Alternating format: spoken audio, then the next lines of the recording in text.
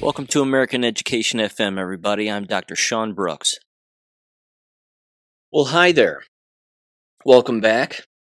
I'll tell you what, I've got plenty of education stories here, lots of audio as well, and a few rants that I think are unfortunately highlighting a much larger generational problem that, of course, is going on right now with numerous generations, but certainly the younger generation. And we know that the brainwashing is happening with American youth and has been for quite some time, and this is part of the programming.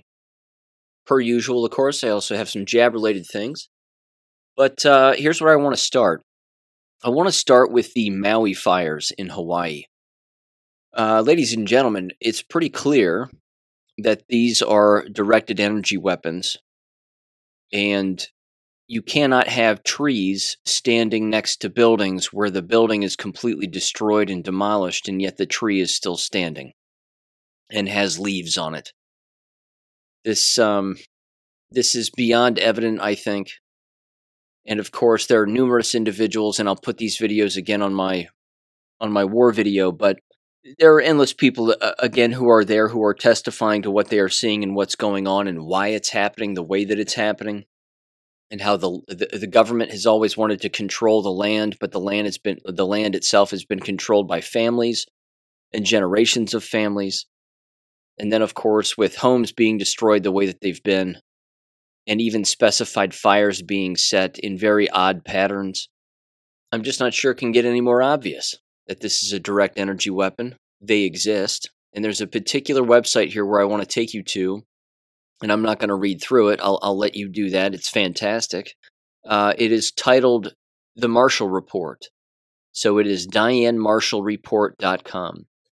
I recommend bouncing over there and checking it out. She does a great job of showing pictures and videos, describing psychological warfares, what they really mean, what their purpose is, how they are an actual thing, and of course are designed also for nefarious reasons, to trick people into believing that one thing is happening when something else is happening. And endless examples here, but most of it again has to do with Maui and what's going on at Maui. So, again, even the people that live there have clearly said there was no hurricane. There were no winds. You can't have boats on fire in the water if there's not some direct energy weapon occurring. Again, why would a boat in the middle of the ocean be set on fire when it's off the land? How does that happen? And again, the trees next to buildings, and the plastic buckets next to buildings, and the fences, the wood fences next to buildings, the fence is fine, but the building is destroyed. It's pretty clear as to what's happening here. It's happened everywhere. It's happened in the United States, California, Canada. These direct energy weapons are real, and I would just encourage people to, again, look into that and learn what those are if you're unfamiliar. But again, this website is DianeMarshallReport.com, and I highly recommend bouncing over there and checking that out. Okay, right into education-related things. A couple of headlines here right off the top. This, of course, is a follow-up from a story from months ago now, but it had to do again with that black elementary student who shot the white female teacher in the stomach. He was 6 years old, of course, is not being charged with anything. And it's been stated here now that the boy told a staff member, apparently, he said, quote, "I did it." And then he admitted later on, and he said, quote, "I got my mom's gun last night." He said, "I shot that bitch dead," the boy allegedly said. A couple of things here just very quickly. Again, he didn't kill her, thank God, but he of course, again, isn't being charged, and he should see the inside of a jail. There's no doubt about that. I don't care how young a person is. They should be inside of a jail for committing a crime. With that said, she is suing the school district, and she will most certainly win. There's no doubt about that. Her career is over. But fortunately, again, she's not dead, and she's going to make it. Either way, this is going to traumatize her the rest of her life, and the fact that the kid is getting off scot-free is, well, I think, a much larger problem. I fully understand, too, and I think that it's worth mentioning again, that if the roles were reversed in any way, and this were a white student who had shot a black teacher, they'd probably throw the book at him.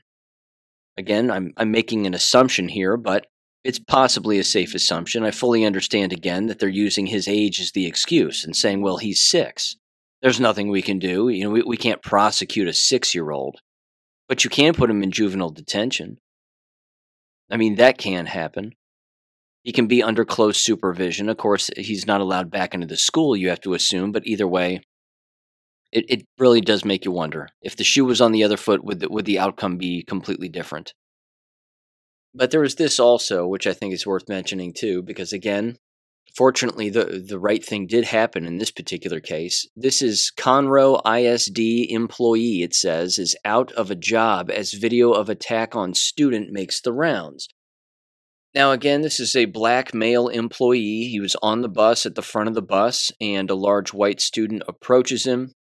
I'm not sure what was going on before the recording or even after the recording, but either way, almost immediately, without even laying a hand on the black employee, the white student is attacked by the black employee and is hit over the head with some kind of I don't know what it was, some kind of a thing, like a lanyard or something. Either way, the white kid falls to the ground and is lying there sort of in disbelief, I think, as to what's going on. And then the black teacher again is threatening him and saying, don't put your hands on me, blah, blah, blah. And it didn't look like he touched him at all. Either way, the white kid stands up and starts to walk back toward the back of the bus where the kid is filming. And you can clearly see that he has a laceration on the right side of his head where he was struck by the teacher or the school employee. Again, I don't know exactly what position they held. Either way, this is an interesting dynamic too, because this is one of those things that happens within the environment with regularity where the teacher will attack a student, and it does happen unprovoked. I mean, endless videos of this, of course, existing on the internet, and numerous instances of it occurring that never make their way to the internet, but students are wise to witness such an event and then encourage their peer, the minor in the situation, the student, to not hit the teacher back. Because in almost every situation, of course, the teacher is criminally charged and fired. And then, of course, they lose their certification and they're out of the business completely. That's what the person suggested on the bus who was actually doing the filming. He said, don't hit him, he's going to lose his job, he's going to get fired, don't hit him. And the white kid, again, showed a lot of restraint. Again, I don't know what happened after the filming, because you just see the brief physical altercation. But either way, it is something that takes place with regularity. In fact, there are plenty of teachers who will egg on a student, and plenty of students who will egg on a teacher for the sole purpose of getting a reaction out of a teacher, in particular a physical reaction, in the effort of, again, catching it on a cell phone in order to get the teacher fired. This teacher clearly had it coming. There's no doubt about that. And I'm certainly not making any excuses for him. He doesn't belong anywhere in the business. I mean, nobody belongs in the business. But he certainly doesn't. He's a child abuser. Yeah. And again, race-related, maybe. Little aggression there, brought up as a result of different races going toe-to-toe, possibly.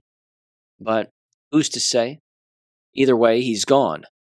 And that's good enough for me. So those were just kind of two little follow-up things that took place this last week that I wanted to make mention of. There's this now, and this is a weird one. But this, too, again, is a perfect example of why the entire education business is doing its absolute level best to cover its tracks. The excuses that the education business uses with regularity as to why teachers are leaving the business are typically always the same. But what we know now, in particular over the last 3 years, has everything to do with child abuse. It has everything to do with a lack of interest in the profession at the foundational level, the teacher education level. And of course, the giant elephant in the room, the fact that endless teachers are sick from the jabs, that the entire profession pressured endless people to take those bioweapon shots, and now they're paying the price for it. That last variable, however, is the one that will not be brought up and continues to not be brought up. So I'm going to play the audio from this local story.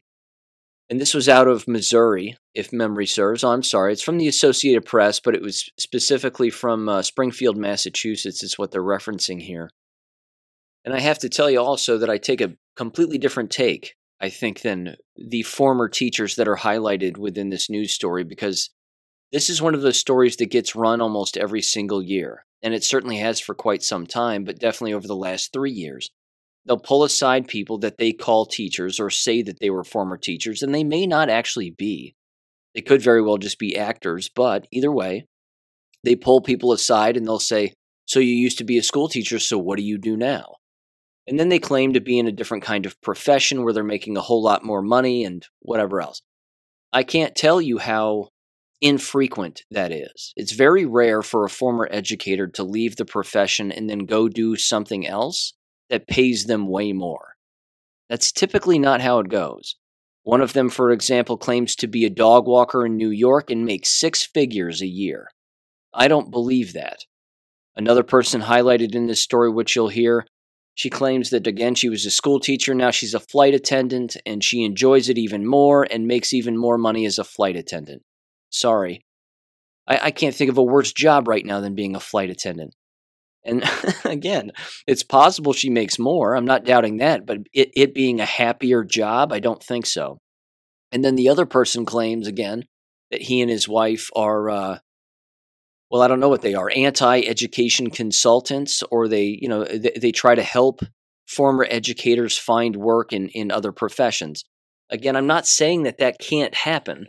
I'm certain that it does, but I just know for a fact that the news runs these stories with regularity because, again, they don't want people to just think that former school teachers just disappear out of nowhere. Again, it's remarkably rare that they would find their way basically into another line of work that pays them a whole lot more. So give this story a listen here, and I'll jump in on the other end. They lead the drills against active shooters. Even get shot by students themselves. This was not an accidental shooting. And deal with a whole lot of bad behavior. They know they're not going to be given after-school detention. They're not going to be suspended. Yet teachers have their own unique reasons for calling it quits. Teaching no longer felt like a safe environment. It just becomes such a beatdown that you feel like you can't keep up. This is what I'm going to do to make myself happier. Michael Josephs left his teaching position at a private school in New York's financial district for a job in dog walking. I was in a classroom with no windows, so it was nice to be outside, and if I was having a tough moment, I could breathe and look around and remind myself I'm out on a walk, I'm in the park, I have light, I'm near the water. And that's relaxing. His business, Parkside Pups in Brooklyn, not only affords him time in the fresh air, but it comes with a raise from $50,000 to 6 figures. To be totally honest, I love doing this. The lack of support from home is tremendous. Barbara Burke left teaching after 11 years in Texas classrooms. Many states seeing even more severe shortages in staffing, like the Southeast and Wisconsin. What role you're going to be for the day? Are you counselor? Are you therapist? Do you just get to be a teacher? Are you the copy repairman? The burnout so great, Burke initially took a pay cut to be a flight attendant, a profession also known to be frenetic. A lot of the teaching skills carry over to the airplane very smoothly. It's amazing how the looks still communicate the same messages. There's very little upper mobility in teaching. Former teacher Zach Long knows how eager some educators are to leave the classroom. After they both resigned, he and his wife started their life after teaching consulting business to help others hang up the gradebook. Teachers in our group have been physically assaulted by a student or a parent. We've had teachers who've been poisoned by students. We have teachers whose mental health and physical health have been deteriorating because of the long hours and the stress. Pay, long hours, lack of support, and student behavior, all cited as reasons for resigning, walking away from a profession that was once so loved. We're doing really well, and the company's gotten huge. The wave's been created, and I'm riding it. Seeing that little spark of when they get something and it clicks, that's greatly missed. And the money factor is significant. Barbara Brooks says she now makes more as a flight attendant and doesn't have to work summers at a golf course. Now, along with all the vacant positions, researchers say about 163,000 positions have now been filled by underqualified teachers. Nicole. Oh, yeah, that's not good. Okay. Nancy, thank you for that. I have no doubt that a lot of what was said there is accurate. I'm certain of that. But again, at its foundation, and really it is a foundational issue, is that the entire environment is based on lies. It's based on constant lies. And then the policies, of course, that accompany those lies, and then the manipulation that accompanies the policy, and the inconsistency, and the this, that, and the other. It is not an accountable environment. And as a result, if you don't have an environment that is holding individuals accountable for doing the wrong thing, while again discouraging individuals from doing the right thing, that right there creates the disconnect that causes a massive disinterest, and then, of course, the mental and emotional decline of the people who work within the environment. I've been over that at length. It, too, of course, stretches into another issue, which I'll bring up a little later, when it comes to, for example, Dr. Tenpenny recently having her medical license suspended, is that the profession itself, in particular in education, they do not care what degrees you have. They do not care what you have learned. They do not care what you do know. They don't care. They don't even care what you've read or what you read or what you've written and what is important to you. If that were true, and they, in diversity, quote unquote, was really the thing that they cared about, they would ask you these things in an interview, but they don't. You're not going to enter a K12 environment today and have them ask you any of those kinds of questions about those kinds of subjects. They won't do it. They don't care about the individual school teacher. They don't care about individualism. They care about collectivity. They want everybody to be the same because they are communist by design. That's the entire point. I know I've been repetitive on that, and I know that you all know that already. But that's not going away. And these individuals getting out of the profession, again, it's not burnout. It's a complete disconnect from reality. That continues to be the problem. The people who remain in the business are, again, as I've said before on numerous occasions, the most brainwashed. And I'm talking about the classroom teachers themselves within these environments. If they knew the truth about numerous subjects, they would tell it to their students because their conscience would kick in. In particular, if what they learn about the very subject matter that they teach, if they come to grips with the fact that what they were taught as students when the teacher was younger was fraudulent and not accurate, they would have no choice but to tell the truth. But if you tell the truth in a school environment, it counteracts exactly what exists within textbooks and curriculum, which means someone's going to complain, which means you're going to lose your job. It is an environment that props up lying more so than most environments. Yes, the medical profession, we know that, and lawyers and, endless other lines of work, but it really is the foundational problem of it being an environment that perpetuates lies and wants people to work in those environments who, again, don't know any better. Because the moment you know better, well, they don't want you around anymore. So that's why that's just another example as to why the business is going to cease to exist in the future, and it's happening right now. Again, you heard her say hundreds of thousands, or well over 100,000 vacancies exist nationwide, and this is just according to one person. I'm sure it's way worse than that. And at the exact same time, they're saying that they're filling those positions with people who are not qualified. Well, what does that mean, not qualified?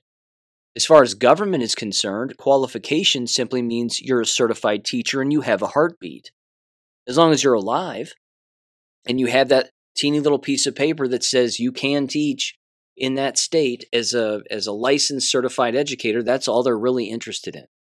You don't even have to speak fluent English to get hired as an American school teacher. That's the state of affairs. And again, this is not a winning business model. It just isn't. Now, as it turns out, the article itself is a whole lot more descriptive and a lot longer than the video that I just played. They'll reference Sandy Hook, and they'll say, well, the Sandy Hook thing took a toll on me. And just seeing all these school shootings just really takes a toll. And then we have to do all these shooting drills, and we don't like it, and XYZ. They have no idea they're being lied to. No one died at Sandy Hook. I've been over that. No one died in most of these school shootings. They're all fake. They're all scripts. But they do whatever they can to get the public to believe it, and they want the area schools around them to believe it. They want endless schools across the nation to believe it. I mean, the Sandy Hook thing itself was such a monster when it came to school policy. That right there changed everything. It changed everything. I mean, by that point, the vast majority of schools already had security cameras. But isn't it funny that at Sandy Hook, there were no security cameras? Well, what school back then didn't have security cameras? Again, I taught in FEMA trailers when I first started being a school teacher. We had security cameras in FEMA trailers. But Sandy Hook Elementary didn't have their internet hooked up, and they didn't have security cameras? Why is that? Because it wasn't a school. It was a book depository. They just held school supplies in there. Again, there were no students in there. The whole thing was fake. But this is the problem, is that people don't think about these things, and they don't investigate on their own, and they don't look into it, and they just blindly believe what's on their TV, and then the impact that has on their mental and emotional frame, in particular, as a school teacher, as an employee, and consistently going back into that environment, it's like sandpaper on the brain and sandpaper on the soul. It's just going to wear them away and wear them down. And yeah, it doesn't surprise me. The last 3 years alone should have done it. Again, I've beat this horse to death. Look how many people just abused children over the last 3 years. School-sanctioned abuse. It's completely allowed now. Completely allowed. That leads me to this, actually. And this is a piece of audio that I want to play that I personally think is remarkably disturbing for a variety of reasons. The lying, of course, that's gone on within the school environment, as we know, has a direct impact on the actions and behaviors and mental and emotional frame of mind of the minor and of the American child. The mind of the American child is being destroyed. And unfortunately, and this is a big unfortunate thing, is that you can destroy the mind of a child and the child has no idea that their mind is being broken. Much like all of us who are born into this matrix, we have to learn to unplug ourselves from that matrix. And if we don't, we're not going to make it. The audio that I'm going to play here is from the most recent local school board meeting during the public comments section, where a sophomore, I believe she's a sophomore in high school comes up to the microphone and she starts to complain about the reduction of particular programs that she has enjoyed as a student, like talented and gifted programs and STEM programs and all this other nonsense. And I'll get into why, again, those programs are complete and utter horseshit a little bit later. But I want you to hear her first and ask yourself a couple of things. How knowledgeable do you think this person really is? That's kind of number one. I feel bad for her because, again, she's completely brainwashed. Totally brainwashed. This is a person who believes that these institutions need to exist and that her participation in these institutions hinges on her success or healthy frame of mind in the future, and she could not be further from the truth. She couldn't be more wrong. But she speaks for the entire time. And again, I just want you to hear what she says and then consistently ask yourself, when you were in high school, would you have said these things? Would you have come up to a microphone at a school board meeting and expressed your thoughts? I'm not saying that this girl is courageous for what she's saying. I'm not saying that at all. In fact, she's not. She's foolish. And she sounds foolish.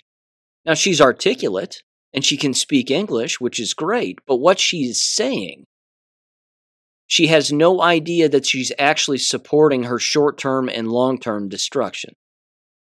So here's her audio, and here's what she says at this local school board meeting, keeping in mind that what happens and what is happening within this local school board and this local school district where I live is that they are in financial dire straits, as most are. And so they're cutting numerous programs, and then they're threatening to falsely cut other programs just to piss off the public who are still chained to this entire system.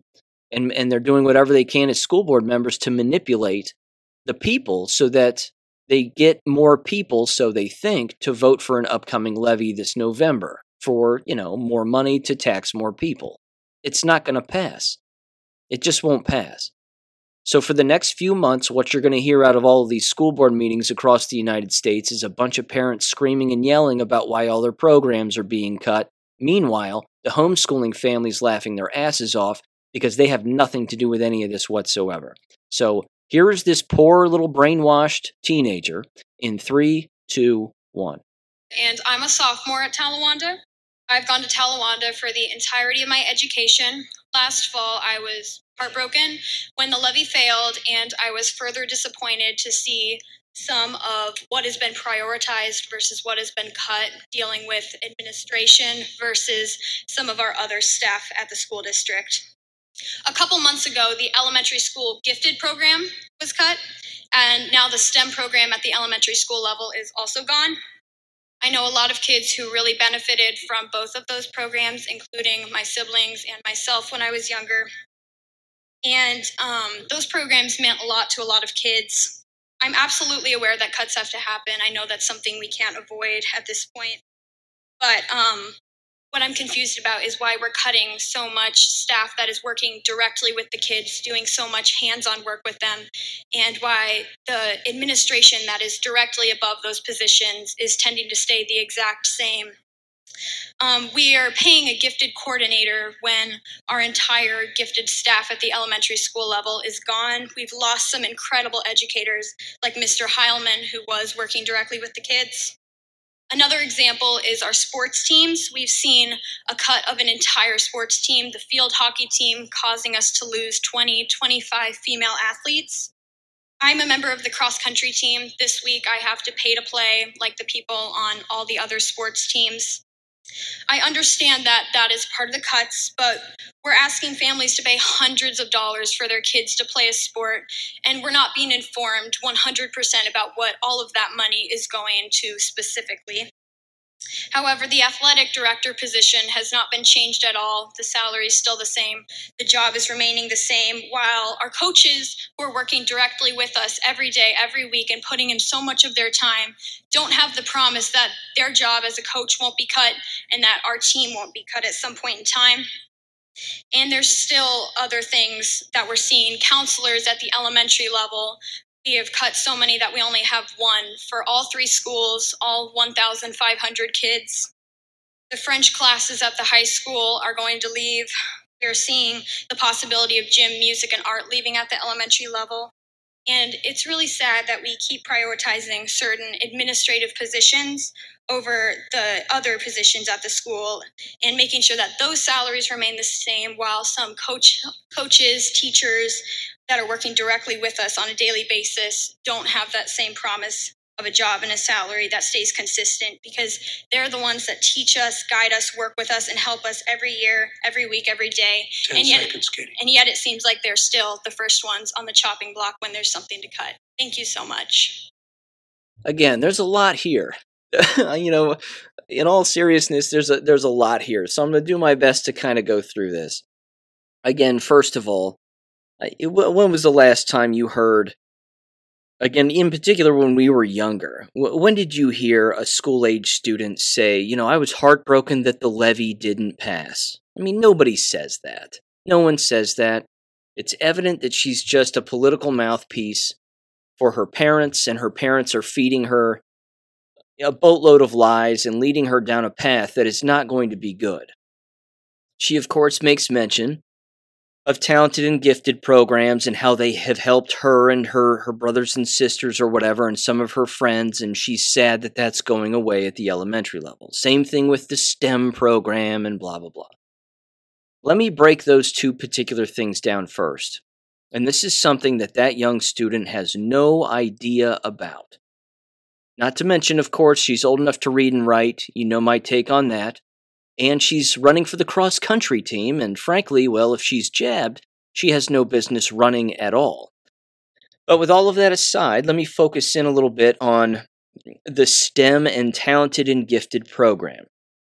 And this is not a leap, ladies and gentlemen. This is truly in the same tree of corruption and manipulation that exists within the world, and people have a very hard time wrapping their head around this. When we went to school, there were no STEAM, STEM, STEAM Plus, XYZ programs. They didn't exist. And they didn't have to exist. They truly didn't. Same thing again with talented and gifted programs. They didn't exist either. You were either in the mainstream courses you would occasionally be offered if you qualified for a college prep course, quote unquote, and that didn't prep anybody for anything, certainly not college, and college coursework, let alone anything else in college that goes on. But the talented and gifted programs and the STEM and STEAM and whatever the hell they want to call them programs, what that girl doesn't understand and many parents don't understand is those programs are branches on the tree of feminism. If feminism is the entire tree, just for the sake of argument here, those are the branches. The STEM program was developed to throw and shove and push down women into the science field and potentially the engineering field and the medical field. Now, if anybody's done any reading about women in these fields, they tend to be what political persuasion, basically. They're not Republicans. They're not conservatives. They tend to be hard left. Now, one of the reasons for that is because when they consume their time with the sciences, and we need more women in the sciences, again, anybody saying that, that's the offshoot of feminism, because that was the whole purpose of feminism. Feminism was created in a boardroom by the Rockefellers for the purpose of taxing women in the workforce and driving a wedge between them, husbands, the nuclear family, having children, and being a homemaker. All of that should make sense, because that's what's been going on for quite some time. Hell, it happened with my generation and earlier generations too. But these young generations, that wedge is there.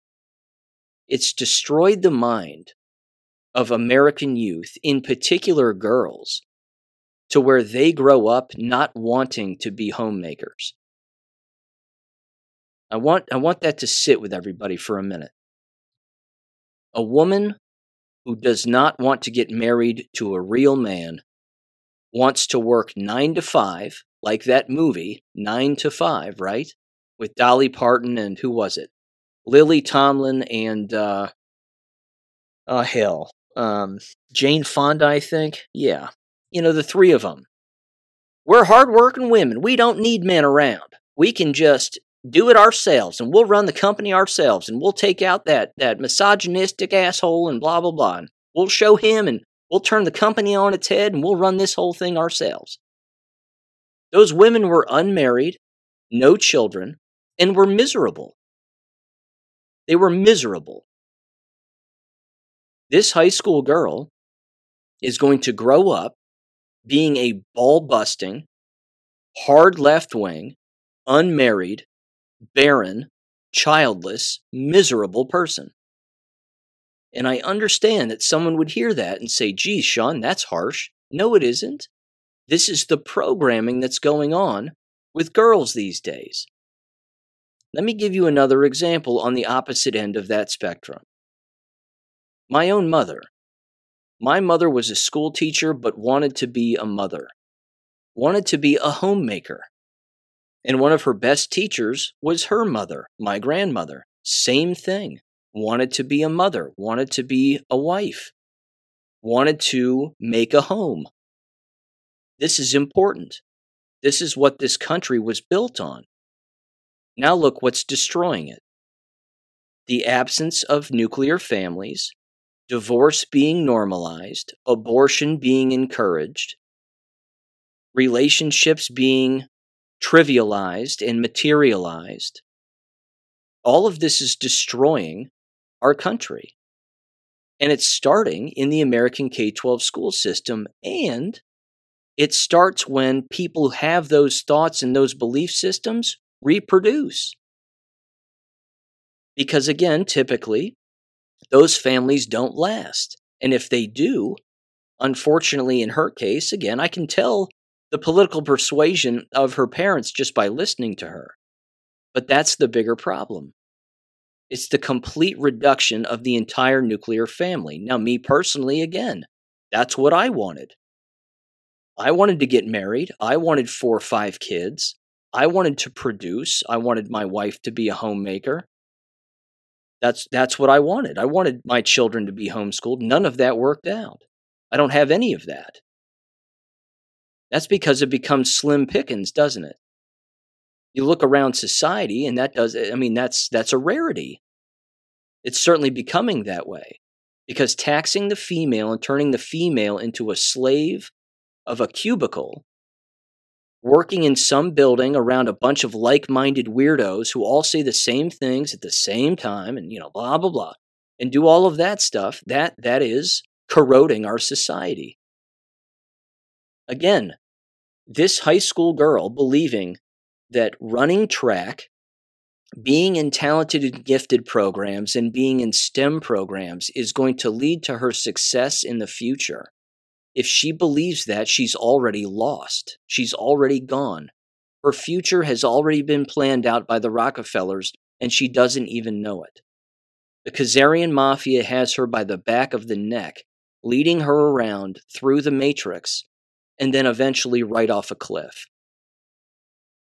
Again, let me examine now the talented and gifted stuff. You've heard me again reference Dr. Tracy Cross's book and the suicide connections with all of that. I met a young couple a long time ago, and they were, of school age. They were both high school students, and the girl would consistently say, I have a boyfriend, but I just don't have time to be around him. I just don't have time. And I remember looking at her and saying, why is that? It's summertime. Well, I'm always taking classes, and I'm always in school, and I'm in the talented and gifted classes, and I'm always busy, and we have lots of homework, and I just need to make sure that my grades are blah, blah, blah. I mean, she sounded like a flippin' robot. She sounded like, again, a tool of the American K-12, Khazarian Mafia, Rockefeller system. Instead of just going and getting an ice cream cone with her boyfriend and, sitting on the hood of their car, having a good time and talking and whatever else, I'm saying to myself, Jesus, your life is already over and you're not even out of high school yet. This is what the system and our government is teaching our children. This, in my opinion, and this is my opinion, this is why the American school system needs to cease to exist. It is creating these kinds of people who do not believe in a nuclear family, who do not believe in getting married and being committed, putting God first in their lives, not believing in divorce, but disbelieving in divorce. And again, not believing in divorce is a good thing. I understand there are abusive relationships out there, and by all means, but again, these are the major contributors as to why we are seeing numerous declines in the American family. This is why the divorce rate is as high as it is and is occurring within a very small number of years after people get married. They view marriage, many of them unfortunately view it as being some materialistic rite of passage. Oh, I'm a particular age, now it's just time to get married. Well, I mean, are you putting God first in your life? What about your partner? Do you have conversations of an existential nature? Do you talk about life and death? Do you talk about what really matters and what doesn't? I mean, if a man crossed the path of that young girl, and I'm not picking on her, I want to make that abundantly clear. I'm just using her mind frame and her clearly verbal testimony there is a perfect example. That's not attractive to a knowledgeable man. A knowledgeable man would say that girl's brainwashed. She's married to the school. She's married to the activities, which means what happens when the school and the activities go away? She's going to look for more school and more activities in some other place. Well, what's that going to be? College. And how's that working out for people? They become more left in college. They become more reckless, more rigid, further away from anything that even resembles a healthy relationship, let alone a future nuclear family with healthy children and so on and so forth. It becomes less and less attractive to real American men who know what the hell is going on. It's a brainwashing factory. And she's not the only one. That's the sad part too, is that she isn't the only one. This is happening across the board, across our country, and it's been happening for generations. And again, this is part of the depopulation program. This is sort of the end game. The end game is you drive the wedge consistently between what is innate within human beings, which is to be together in a committed relationship with children for the rest of your lives, God willing, where again, everybody's providing for the family in one way or another. And I know that that's debatable, but again, I'm old-fashioned, so the man should work. The female should raise the children and create the home and make the home, because it is the woman that makes a home a home. Every red-blooded male knows that. That's true. But with that said, again, her mind frame is not one that's going to lead down that path. Her mind frame is going to be one of disappointment, destruction, overworking herself where she doesn't have to, and certainly overworking herself with things that she deems important that frankly are not. Again, I could also do this. I could go down the line of all of the movies that have existed and generate a giant list of all of the propaganda-based movies that have existed that have driven women to have that kind of mind frame, just like the kind that little girl has. Same thing. There have been endless movies over the course of time. Again, the commercials alone would indicate, of course, numerous horrible things that are happening in society and the destruction of bloodlines and families and all of that stuff. We know that. But this dates way back, way back. Again, you used to see nuclear families and homemakers and hardworking men and hardworking women within the home and raising sound moral children. This is not the norm. This is becoming not the norm. Again, that little girl needs to go home. She needs to basically get off of the internet, or at least learn how to utilize the internet for good reasons. She needs to start reading books. She needs to homeschool herself because, again, she can clearly do it. She's competent. She doesn't know what she's talking about, politically speaking, but she's competent. She can read and write. She's literate. But she has to understand that she's being manipulated. I've been in this system my whole life. I've been in this school district my whole life. Well, what does that mean? What does that qualify her for? The only thing it qualifies a person for now is being brainwashed from cradle to grave. Certainly from grade 5 through grade 12. My point here is this, again, there is a much larger picture and a much larger scheme at play. That's not a stretch. I hope that what I said makes sense. Because the STEM programs, the tag programs, the overworking, the false emphasis on it being important, and oh God, I have to have it on a resume, and if it's not on a college application, what will I do with myself? Well, they'll hang themselves because that's what lots of them do because they turn out to be crazy. But these are branches on a larger branch or tree of itself that would certainly be feminism, and feminism is a tree in the field of depopulation. End of story. Again, the word feminism was created by the Rockefellers in a boardroom designed to manipulate women. And it worked, didn't it? It worked. For lots of them. But I hear a young voice like that say the things that she's saying. She probably cried when the levee failed. Wrap your head around that one. She'll cry again when it fails this upcoming November. She'll sob herself to sleep. That isn't healthy. That's a child who's about to have a serious breakdown because they have the world backwards, because they've been lied to their entire life and they don't even know it. So keep an eye out for things like that. Again, keep an eye out for what youth are saying. And for God's sakes, I mean, if your kid ever came home and started talking like that, shouldn't that be the red flag to pull them out of school? Assuming that, again, you have your head on straight and know what I just said to be 100% accurate?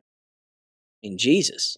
They don't stand a chance. They don't have a snowball's chance in hell. They're going to repeat the same mistakes that their parents made, and so on, and so on, and so on, and then their bloodline is going to be gone.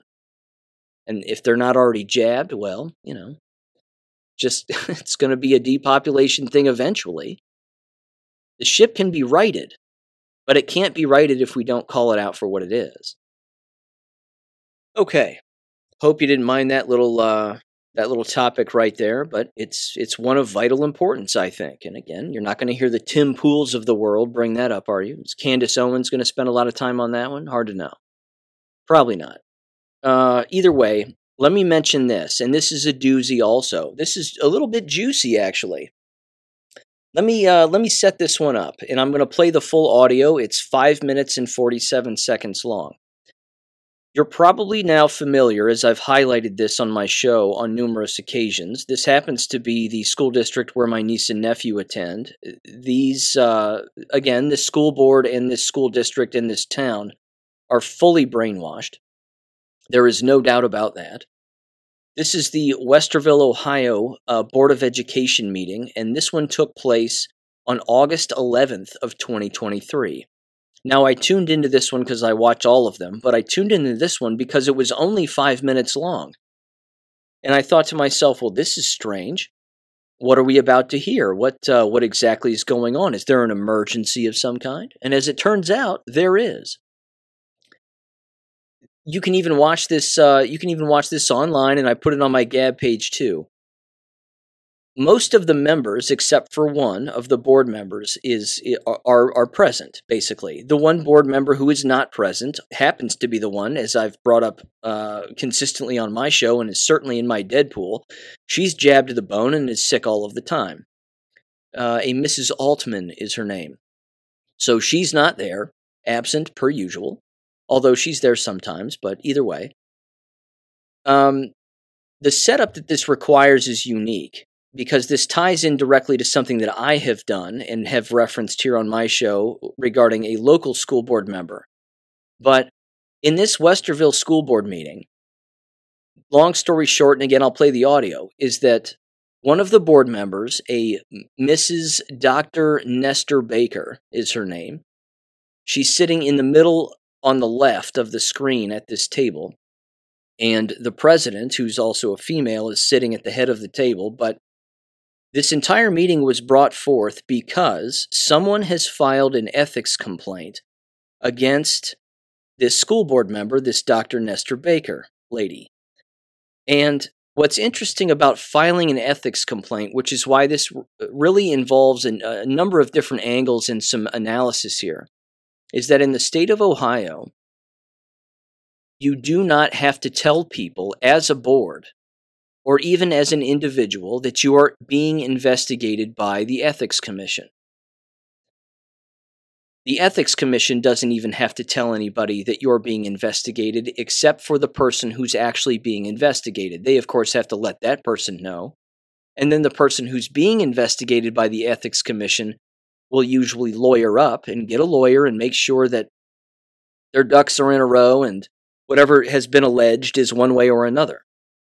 Either way, and again, I'm going to play the audio first and then bounce in at the end, but there's an interesting thing here that takes place is they claim that they're all about transparency and they want to talk about transparency, and they bring up the fact that Dr. Nestor Baker has both voted for and abstained from voting regarding her own daughter who works in the school district.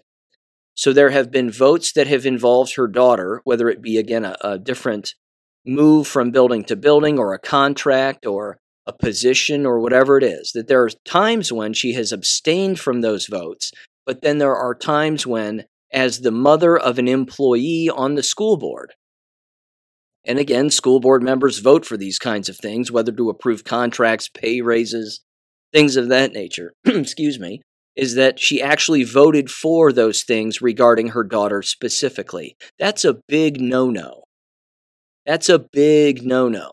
Yes, it's nepotism, no doubt about it, but it is a big no-no. You cannot do that.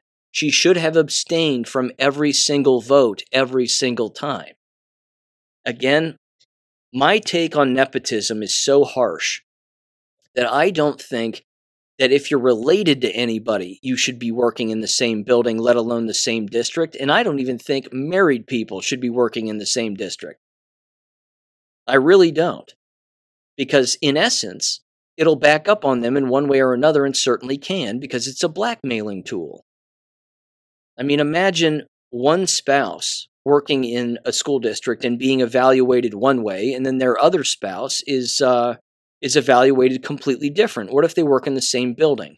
I mean, I've mentioned these stories before. I used to work with married couples who were in the same buildings. I used to work with individuals who dated each other in the same building. I frankly thought it was a bit strange. That's my opinion. But if there's no law against it, so be it. But nepotism can breed serious corruption, without a doubt.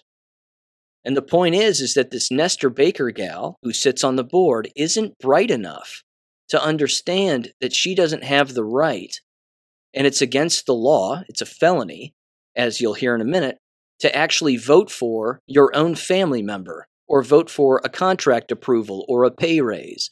Now, this takes a twist. And here's the twist, and this is an odd one too. At the end, when Nestor Baker describes the situation and says, I've lawyered up and I'm going to let the process take its place and blah, blah, blah, across the table is a Mrs. Meyer. This is the gaunt-looking woman who, again, is always railing on the Ohio legislature and all the moves that they make, and you can tell that she doesn't like them. But she's railing on them consistently, but in a moment where where none of these school board members have to say anything except for the Dr. Nestor Baker gal, this Mrs. Meyer chimes in and looks her in the face and basically says, I'm glad we're being transparent. And you'll hear her say it. She says it better than I am, but she says, like, when immoral behavior takes place, we have to deal with it and call it out and whatever. The second she says that, the Nestor Baker gal looks at her just with daggers for eyeballs, as if to say, how could you embarrass me like that? How could you possibly say that? What the hell is the matter with you? Which brings in this level of analysis here. Given the fact that Ohio ethics commissions don't have to tell anybody that anybody's being investigated except for the person being investigated, okay?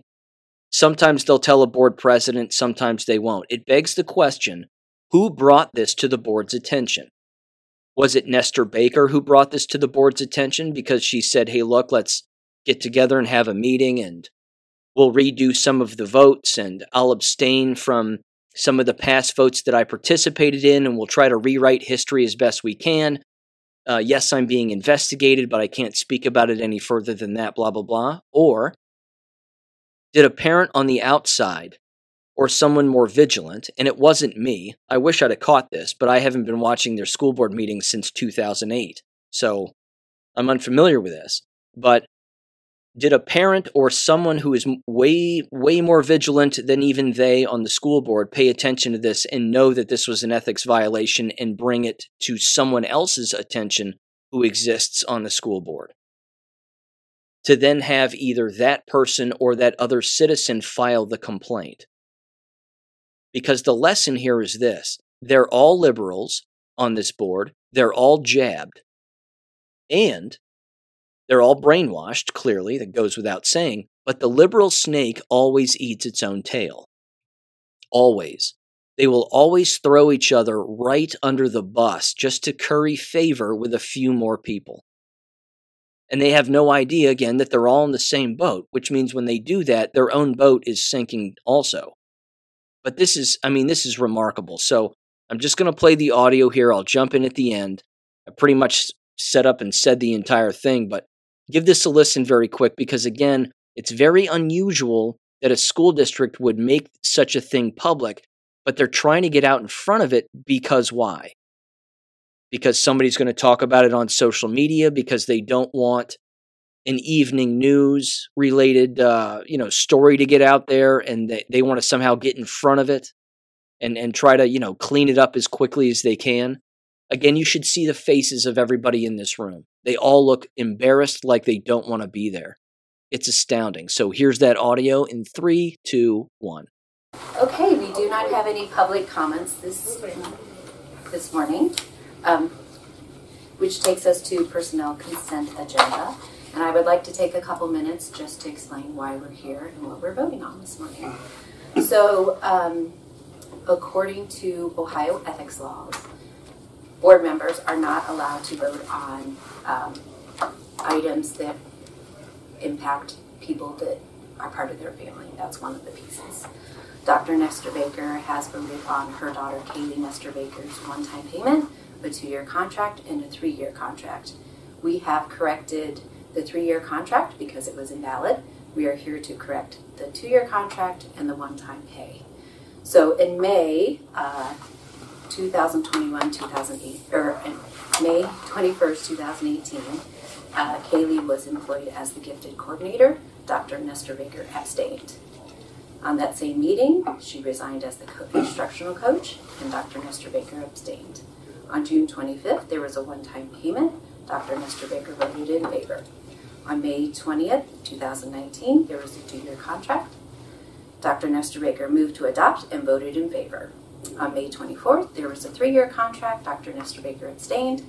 On July 8th, 2022, contract status changed. Dr. Nestor Baker abstained. May 22nd, there was a 3-year contract. Dr. Nestor Baker moved to adopt and voted in favor. And then June 9th, a 3-year contract. She abstained. So that was the correction there to make the contract valid. In the meantime, the Board of Education has reported the votes to the Ohio Ethics Commission on August 1st. Our board's attorney has advised Dr. Nestor Baker to get her own personal attorney because she is potentially facing a felony. So that's why we are here. Any questions? Comments? Okay. The reason I tell you is I just want to be transparent as we move forward. I do not want any surprises coming. Then I do want to make a comment very briefly. Sure. Which is that, yes, I do have legal counsel, and my legal counsel is moving forward on my behalf, as you would expect, and putting forward our own interpretation of what has happened. The Ethics Commission has not in any way ruled on this at all. We are taking the action that the district's attorneys think is necessary to do. But as this goes forward, I am waiting to see what the Ethics Commission decides, and I'm following the advice of my attorneys as this moves forward. As you can see by the recitation that President Davidson made, clearly there were times that I believed it was improper to vote and times that I believed it was proper to vote. So we are waiting for the Ethics Commission, and that will take some time. And I wish the process to play out as it should legally. Good. So I just want to, I appreciate that we're doing this, and I appreciate that we're videotaping this and that we're being really open with the people in our district, because I really feel that when public officials take on ethical behavior, it can erode trust. And deep to my core values is integrity and open and honesty. And so I find it really hard that we're here. I hear what you're saying, that you're going to allow us to play out, and your lawyers are saying differently. But I do think it's important for our district to understand what has occurred. No, I agree. And as we continue to move forward, we will update the community and let them know where we're at in a respectful way. we really can't answer any questions. We don't know anything right now. And that's where we're at. And I just want to say thank you to all of you for coming and doing this for us. We appreciate it. So, okay. May I have a motion? Can we do both of them at once, please? Okay. To approve one-time pay licenses August 11th, 2023, and a reemployment for license August 11th, 2023. May I have a motion? Second. Thank you. Mrs. Meyer? Yes. Mr. Bell? Yes. Dr. Nesterbaker? Abstain. Mrs. Davidson? Yes. Okay, moving on. The board will meet in regular session on Monday, August 14th at the Early Learning Center. And with that, may I have a motion to adjourn? So moved. Second. Mr. Bell? Yes. Mrs. Meyer? Yes. Dr. Nesterbaker? Yes. Mrs. Davidson? Yes. And with that, we're adjourned. Again, I can't help but laugh. I just can't help but laugh. The entire situation is just too funny. For endless reasons. First of all, you know for a fact, as do I, and I've brought it up numerous times, is that these people don't know the law. They just don't. They're old, washed up elementary school teachers or college professors or whatever it is that they used to do, even if they were, basically ever in the education profession. And you don't have to be on a school board. That's beyond evident. But they don't know the law. And they don't know that there are endless laws that they have to follow the moment they become an elected official. Endless laws. That among this one Dr. Nesterbaker gal who sits on the board, you would think that if she has the wherewithal to abstain from particular votes regarding her daughter, but then not abstain and actually vote for particular things that have to do directly with her daughter, that she would know better. I mean, you can't do both. You even heard her say it. She openly says, there were moments when I thought I should abstain and not vote for things regarding my daughter, and then there were things that I thought I should. Well, it doesn't matter. You can't do both. You can't do both of those things. Anything that has anything to do with any family member or person that you have to say there's a conflict of interest. Therefore, I'm abstaining. And you can even say that. You could say, I'm sorry, there's a conflict of interest, which is why I'm going to abstain from this vote. It's very safe play. It's a very safe and legal thing to do. In fact, that's the most ethical thing to do. But she didn't do it. And she openly admitted that she didn't do it. So there's all of that. There's also this element, again. School board members don't understand that anyone, any citizen of that state can file an ethics complaint against a school board member. Now, yes, it helps if you live within the district. You don't have to work there or send your kids there or even have children. You can file an ethics complaint if you catch someone breaking the law. You can do that anytime you want. And these people don't know that. The people themselves that sit on these boards don't know that, and the citizens themselves don't know the power that they can wield. They just don't know. So when something like this blindsides one of them, again, they start to get a very cold reminder that they themselves are not in charge. It's really government. Government's in charge. But again, as even I said in the last episode, what would draw a person to consistently want to be on these school boards and be a part of these committees? They have to feel like they are useful. Because if they don't have the committee or the group to associate with, they feel inadequate. They feel like they are useless. Because, let's be frank, they are useless. So they just have to consistently associate with these things for which they were once so closely affiliated with, and they can't let it go. Now, with that said, too, this is a school board that does pay itself. During the COVID pandemic nonsense, they actually snuck in a vote to pay themselves and to compensate themselves. They, of course, all voted for it because who wouldn't?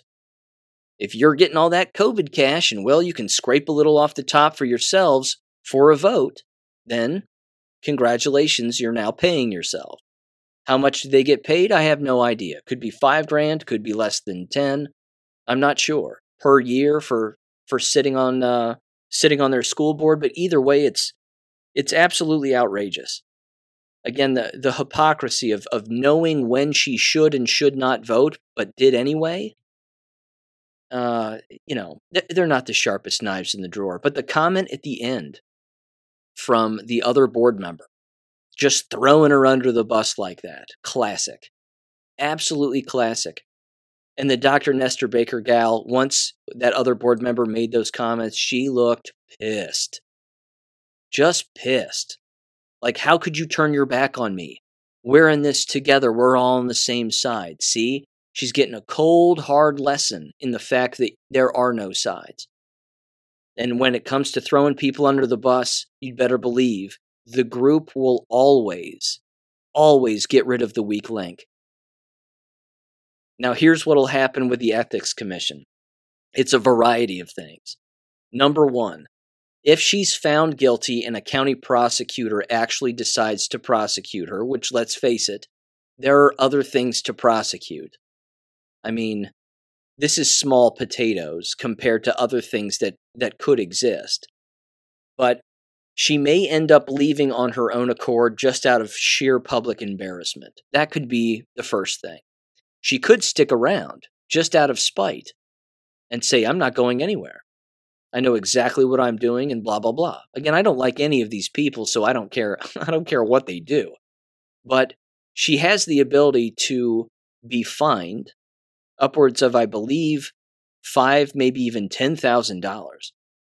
It's not likely to occur. I'd be shocked if it did. It's a first-time offense. She's not a chronic lawbreaker. She's just stupid and voted for a family member. Again, it's unethical, but yeah. Another option, of course, is that they vacate their position, that they just quit, and they say, I'm resigning under the advice of my legal counsel. I don't want to bring any distractions to this school district and blah, blah, blah. They'll use all those excuses. It's about putting the students first, and I don't want it to be about me and a mistake that I made and whatever else. They'll say all of that, but, she's not going to go to jail. There's no community service or anything like that. That's not how it works. Basically, they will either just encourage her to leave or they will tell her to leave, and she won't have a choice. She'll just have to leave. Or again, if she's not found guilty of any wrongdoing, which she just admitted it on camera, okay, there's no denying it. Even the board president openly stated her voting past and her voting record regarding her own daughter. But essentially, either very little will come from this, or again, she will be forced to resign, and she might have to pay a fine. Again, it being a felony, that's at the high end. That's if you're really voting on lots of people that you know and lots of family members, and you're always voting for them to get massive contracts. That shows a serious level of nepotism that is certainly illegal. I don't think that what she was doing was really done in malice.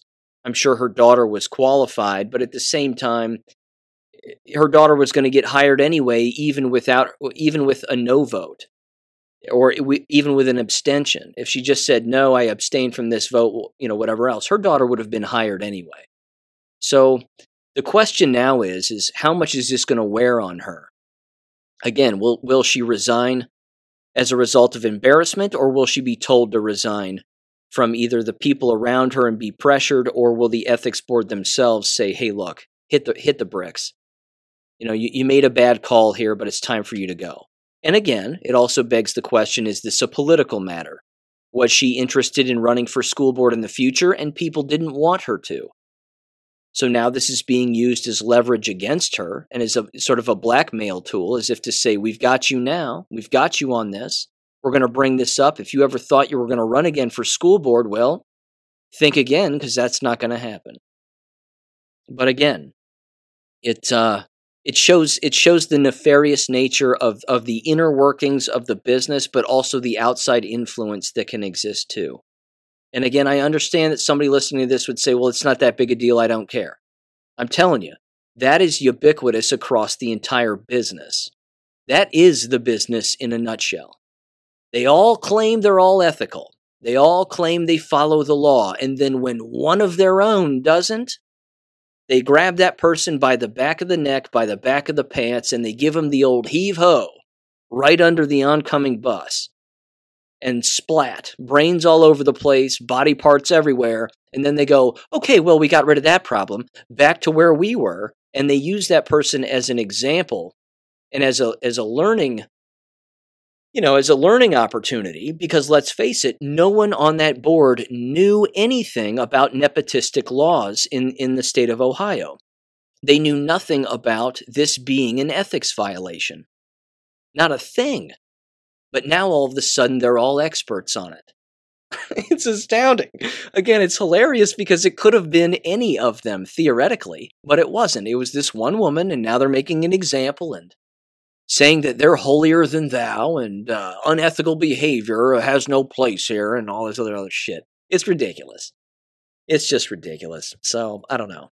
The board meeting is this week, too, which is going to be funny because I'm going to watch that one. I'm telling you. If you're going to watch TV, and I don't, but if you're going to watch TV, this is the television to watch. This stuff is juicy. I think it's better than a soap opera. Juicy stuff. And speaking of juicy things, get a load of this. Cicely sent this my way. This is from Santa Fe, New Mexico. And it is titled, A Private School in Santa Fe is Closing for the 23-24 school year. Why is that? Well, let's give this a listen, and then I'll dive in and read this article, including the statement that was sent to parents. Now, I'm going to give you a guess. What are they not going to say is a reason as to why the school is closing? What could it be? In 3, 2, 1. Scrambling to find a new school for their kids after learning that the Santa Fe Waldorf School is closing. As News 13's Carla Sosa explains, parents are frustrated with the last-minute announcement. 140 kids are out of school, and they can't, they have weeks to find a new one. The clock is ticking for parents like Jeff to find a new school to send their kids to this fall. Jeff's son was ready to start kindergarten at the Santa Fe Waldorf School in just 2 weeks, but at the last minute he learned the school is not opening this year. So yeah, it was really upsetting news that we found out at the 11th hour, and we were kind of forced to sit on our hands for the whole weekend.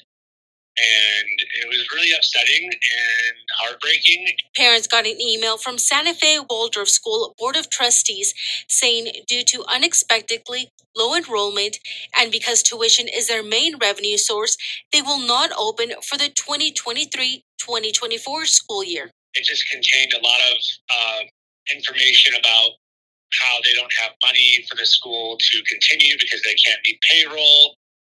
And they offered no recommendations or help for other schools that were enrolling at the time. On top of that, Jeff says he's still waiting for a refund on their tuition. We only paid for a month, and we were out $2,500. Jeff is disappointed in the school. It could have been handled with much more care, but says they will turn their attention to finding a new school. We went toward a couple of schools yesterday. We're touring a couple of schools today. And everybody has been so accommodating. Carla Sosa, KRQE, News 13.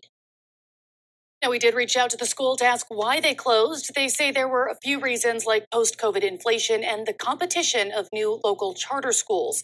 We have the full statement at alwaysonkrqe.com. COVID inflation. There's a new one.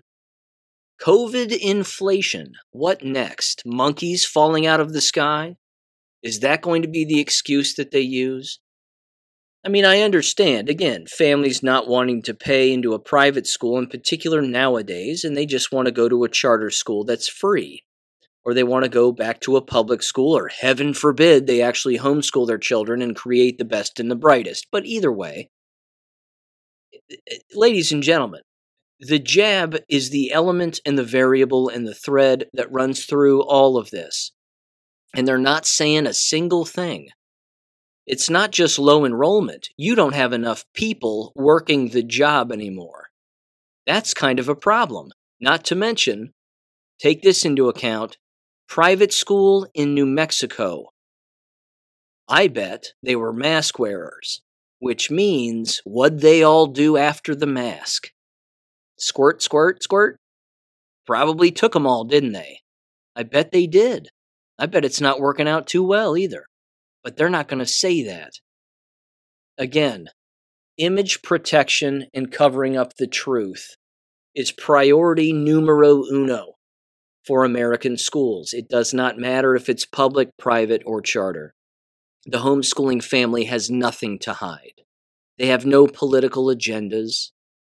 Well, some of them do, I'm sure. Teaching Billy that he needs to cut his genitals off and pretend to be a girl. I mean, that happens in the homeschooling environment. Of course, among the crazy people, but you get what I'm saying.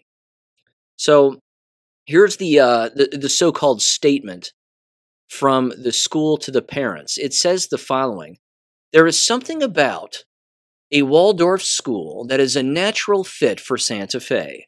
A semi-wild campus with a biodynamic garden, an artistic, musical, and classically academic curriculum, a capable, smart, diverse student body, and a core of dedicated faculty trained in the Rudolf Steiner principles of child development.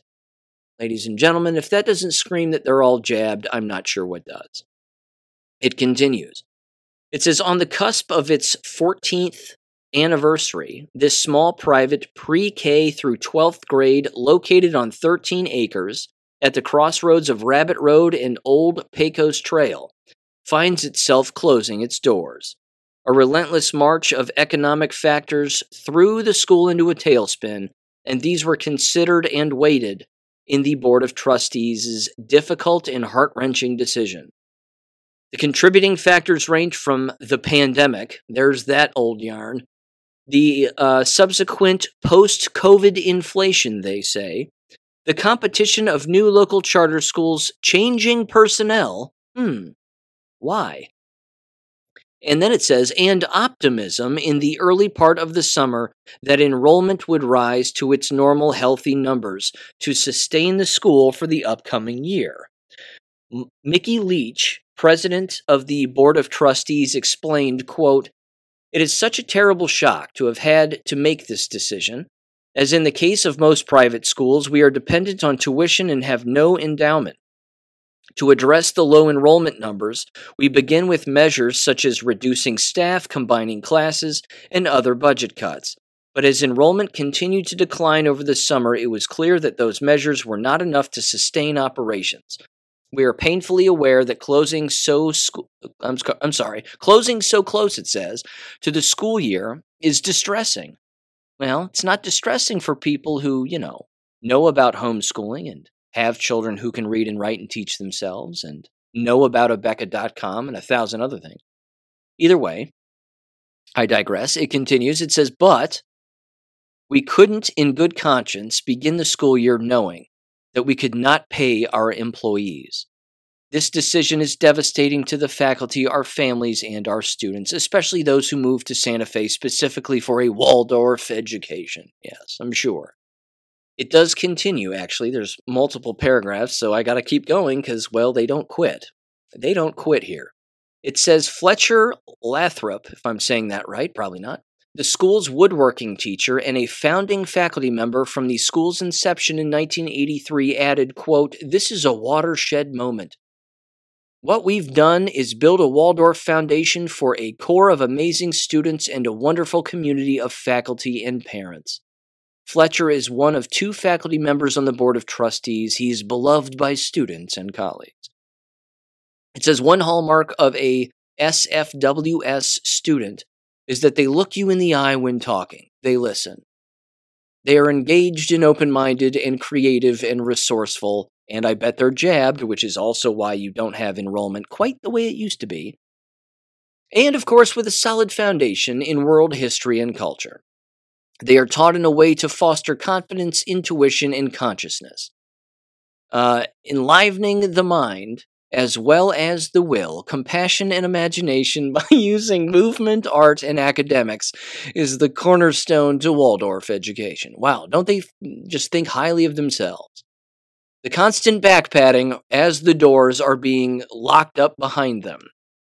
Amazing.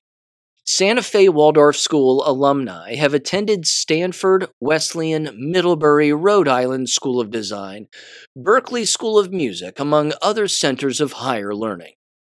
Noses up in the air. Our Waldorf graduates have gone on to obtain master's degrees and PhDs. Some have gone into astrophysics. Well, of course they have. Space shuttle nonsense.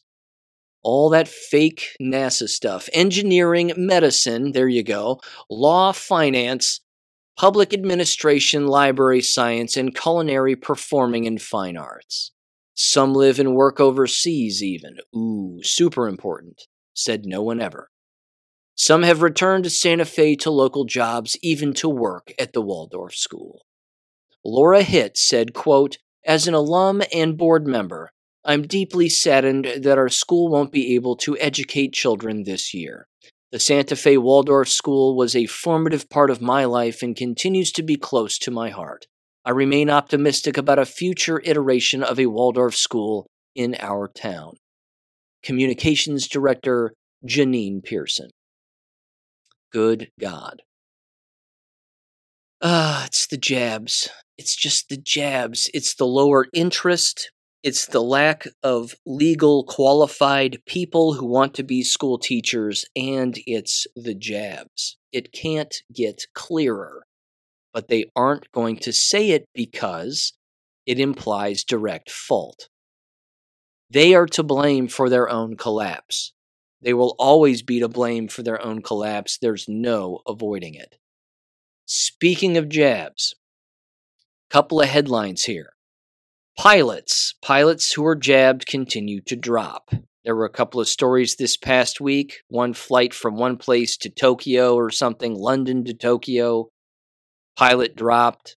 Another flight, again, pilots dropping. It continues to occur.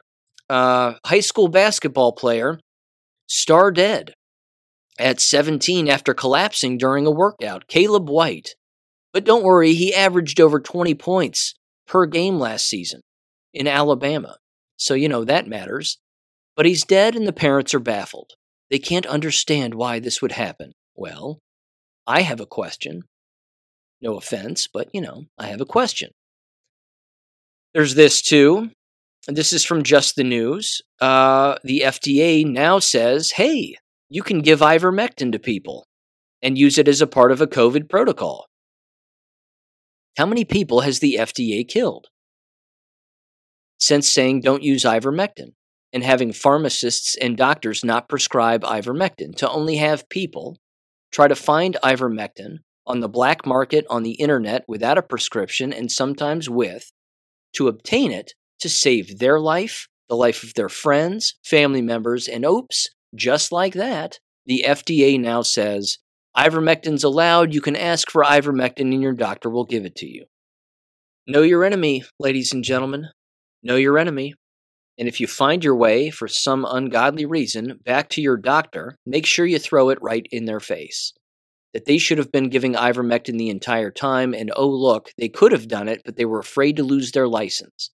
And see, the FDA is doing this, why? Why all of a sudden now are they doing it? Because endless doctors have lost their licenses or had their licenses suspended for prescribing ivermectin, among countless other things. And they're losing doctors. The profession of being a medical doctor is on the decline, just like countless other things are. Not just because of a suspended or missing medical license now, or revoked medical license, but because they're jabbed.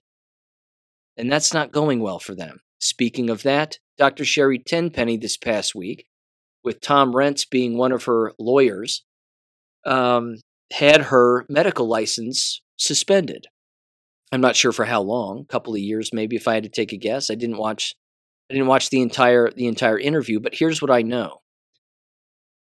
This is not new. This kind of thing is not new, not just in the medical profession, but even in the education profession. Suspending a license because you do what is right. Ladies and gentlemen, you're listening to the voice of a guy who had his license suspended in Florida for doing the right thing and doesn't have one in Ohio for doing the right thing. This is not a new thing. This is not a new game. that these government bureaucrats play. That's why they don't care what you've done. They don't care the lives you've saved. They don't care about the things that you know. They don't ask you these things because they don't want to know. Because it makes them look dumb, makes them look like they're useless paper pushers, which they are. But the licensure and the certification always is held above the head of the person who holds it, because that's the key. And if you don't have it anymore, well, you're out of a job. That's the way that goes. But listening to Tenpenny talk about it again, bless her heart, but she sounds rather naive. I don't know why they would do this. I just don't know why they would do this. I mean, is it because I spoke out about, the shots and I stood up for what people were? Well, yeah. It's all that. It's all that. You were doing the right thing. And they don't have to do what's right. And they don't have to do what's constitutionally sound. Again, they were complaining about, her and Tom Rentz were complaining about due process. I didn't get to face my accuser. I didn't get to figure out who filed a complaint against me. Sherry, Dr. Tenpenny, with all due respect, everyone on the left of the proverbial aisle in the state of Ohio probably filed a complaint against you. Because that's all it takes. That's it. And then, of course, they chalked it up to the reason that they suspended it was because she wasn't responding to the board's requests for response, when clearly she had, and she says that she had, and her lawyers said she did, but it doesn't matter. Medical boards are corrupt, just like legal boards are corrupt, just like school boards are corrupt, Department of Education is corrupt, health departments at the county level are corrupt, and so on and so on. There has to be a complete cleansing. It's the only way. Abolition, not reform, ladies and gentlemen. Abolition. That's the way forward here.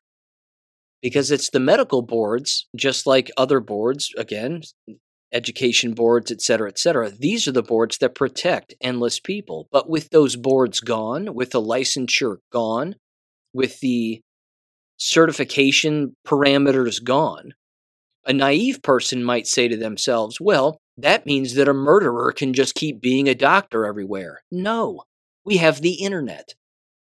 If a doctor kills a patient, we're going to find out because somebody's going to charge that doctor with a crime. So if they're not in jail for the things that they do, just like a school teacher isn't in jail for the things they do, you can't escape the internet. The internet is always there. A doctor can't have a practice if they've killed people, just like a school teacher can't be a school teacher if they've had sex with students. I mean, in a perfect world, yeah, that would certainly be the case where they wouldn't be employed. But with the internet the way that it is, these people can't escape. You don't need medical boards. You don't need teaching certificates. For God's sakes, it's bureaucracy to the nth degree. But it just continues. We have to abolish these things. These things just have to be abolished. The same thing is happening, I might add, in the military. I mentioned the pilots earlier. Education profession, medical profession. We know the same thing is happening in the military. Now you have ex-military individuals suing because they were either forced to take the shots and got injured, or they were forced to leave and were honorably or dishonorably discharged because they wouldn't take the shots. I mean, this slow roll and this slow forgetting of the mass murder that's just taken place blows me away. And unfortunately, it's going to continue to happen. I sure hope this doesn't get memory hold. I really hope it doesn't happen. Endless people need to swing for this. Because endless people have killed endless people. But, yeah. This particular guy, again, a John Frankman, previously served as a captain in the U.S. Army's 7th Special Forces, voluntarily separated from the Army due to struggles that he encouraged because he refused to get the mandatory COVID-19 vaccine. Not a vaccine, bioweapon. Couple more stories here. One here from the expose very quickly. Fauci lied, it says. Shocking. 120,000 children died. Secret CDC report confirms hundreds of thousands of youngsters died suddenly in the USA following the rollout of the COVID-19 vaccine. Rather lengthy, as you would expect, but There it is. There's this too. Also awful, and what do you know? They're not going to admit why. This is sent to me by a listener of the show also, the Epoch Times.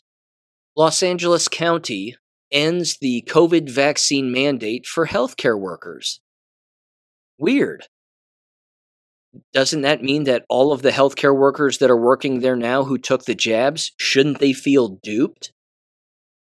Shouldn't they feel tricked to death now?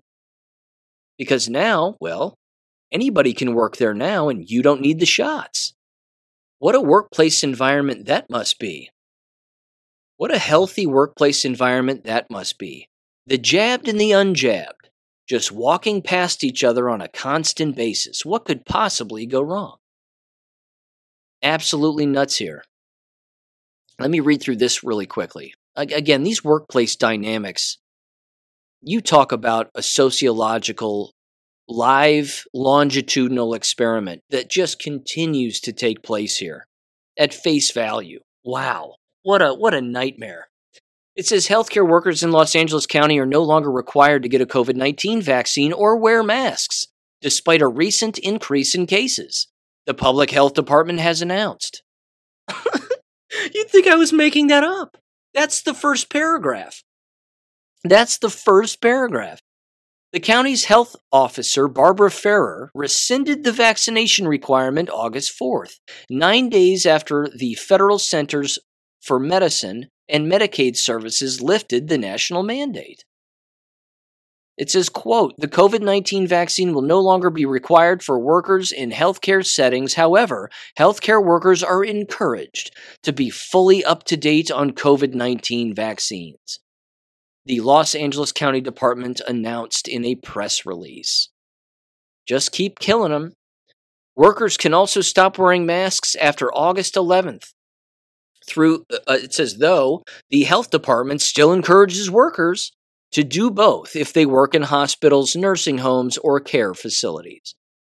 Quote, at this time in the pandemic, following the state of California lifting mask requirements in healthcare facilities, we are allowing hospitals and healthcare facilities to create policies that tailor to their needs. A spokesperson for the Los Angeles County Department of Health told the Epoch Times in an email, quote, we know many facilities will opt to keep masking. Oh, yes. And many of them will also continue to force the jabs. It says the county's vaccine mandate for most healthcare workers went into effect 2 years ago in August of 2021. Los Angeles County continued enforcing vaccine and mask mandates 5 months after California ended its statewide emergency and canceled the orders on April 3rd. And then they couldn't help themselves. It says new variant arrives. The World Health Organization identified EG.5 as the newest variant of the virus. No, that's not it. With China and the United States reporting the most cases of the strain. Watch out, everybody. The fakery is just embarrassing. In Los Angeles, the variant was attributed to about 7% of cases, according to the county health department. And it just keeps going on and on and on. All right, I'm done with that one. Wow. What a working environment. And what a nightmare. What an absolute nightmare. Let me end on a positive, shall we? Got a great email here from Paula in Canada, former truck driver, friend of the show, friend of mine, and former guest as well. She has a quick little health update and a little tip for everybody, and she's 100% right. I do this myself, and it works. Intermittent fasting, ladies and gentlemen. She said the following, quote, hi, Sean. Just started intermittent fasting on June 21st, and the results have been amazing. I was so happy to hear that you are aware of fasting and living the lifestyle as well. When I researched the science behind intermittent fasting, I thought it was too good to be true, but I have come to realize that it is probably the most important tool to use for health. The discovery of autophagy or autophagy during fasting is proven science, and anti-inflammatory properties are amazing. The anti-inflammatory properties are amazing, she said. She said, I heard about intermittent fasting from 3 different sources within a span of a week, and I took it as a sign that the universe was trying to send me a message. My blood pressure has always been low, but I was plagued with headaches for 3 days in June and decided to check my blood pressure, and it was high for me. I started lengthening my fasting window and skipped breakfast the next day. By day 4, I was practicing 1 meal a day, quote unquote, and feel great. I'm always concerned about the shedding and feel that the autophagy that happens during the fast can only help. The health benefits in this short time span have been amazing! Exclamation point. My blood pressure is back to normal. My headaches are gone. My plantar fasciitis in my left foot is gone. My allergies are almost completely gone. My sleep is now amazing, and I have lost weight, 8 pounds, already without being hungry. My husband has been on blood pressure medicine for 20 years and has had to stop taking it. He was plagued with inflammation in his knees and ankle to the point where he struggled to use the steps without pain. Within 4 days, he realized that he was using the stairs normally without pain and has lost 10 pounds as well. That's awesome. She continued and said, I'm 58 years old and he's 66, and we truly believe that this is the easiest way to fight aging and stay young. Super good news, without a doubt. That is awesome. She said this too. She said, quote, the 2 books that I read on the subject on fasting were, the first one, The Obesity Code by Dr. Jason Fung, and Fast, Feast, Repeat by Jen Stevens. She said, I have been listening to Jen Stevens' podcast episode from 2018 to present and find it curious that there was mention from the mainstream media that intermittent fasting is not good. Well, then there you go. If they say it's not, then it is. It says, I guess that the tremendous health benefits from fasting interferes with the depopulation agenda. There you go. She said, I would love for your listeners to discover the benefits of fasting since we need all the armor we can find. Thanks for all that you do, Sean, Paula, unquote. Paula, awesome email. Thank you for sending it. Awesome news for you and your husband. I hope Stacy and Damien are well as well, and I hope everybody up there is doing okay. Yeah, there you go. Intermittent fasting, ladies and gentlemen, it's a real thing. But excellent news all the way around, without a doubt. Ladies and gentlemen, thank you for listening, and I will catch you on Wednesday. Peace. Thank you for listening to American Education FM. Make sure and check out AmericanEducationFM.com for more information. Take care and God bless.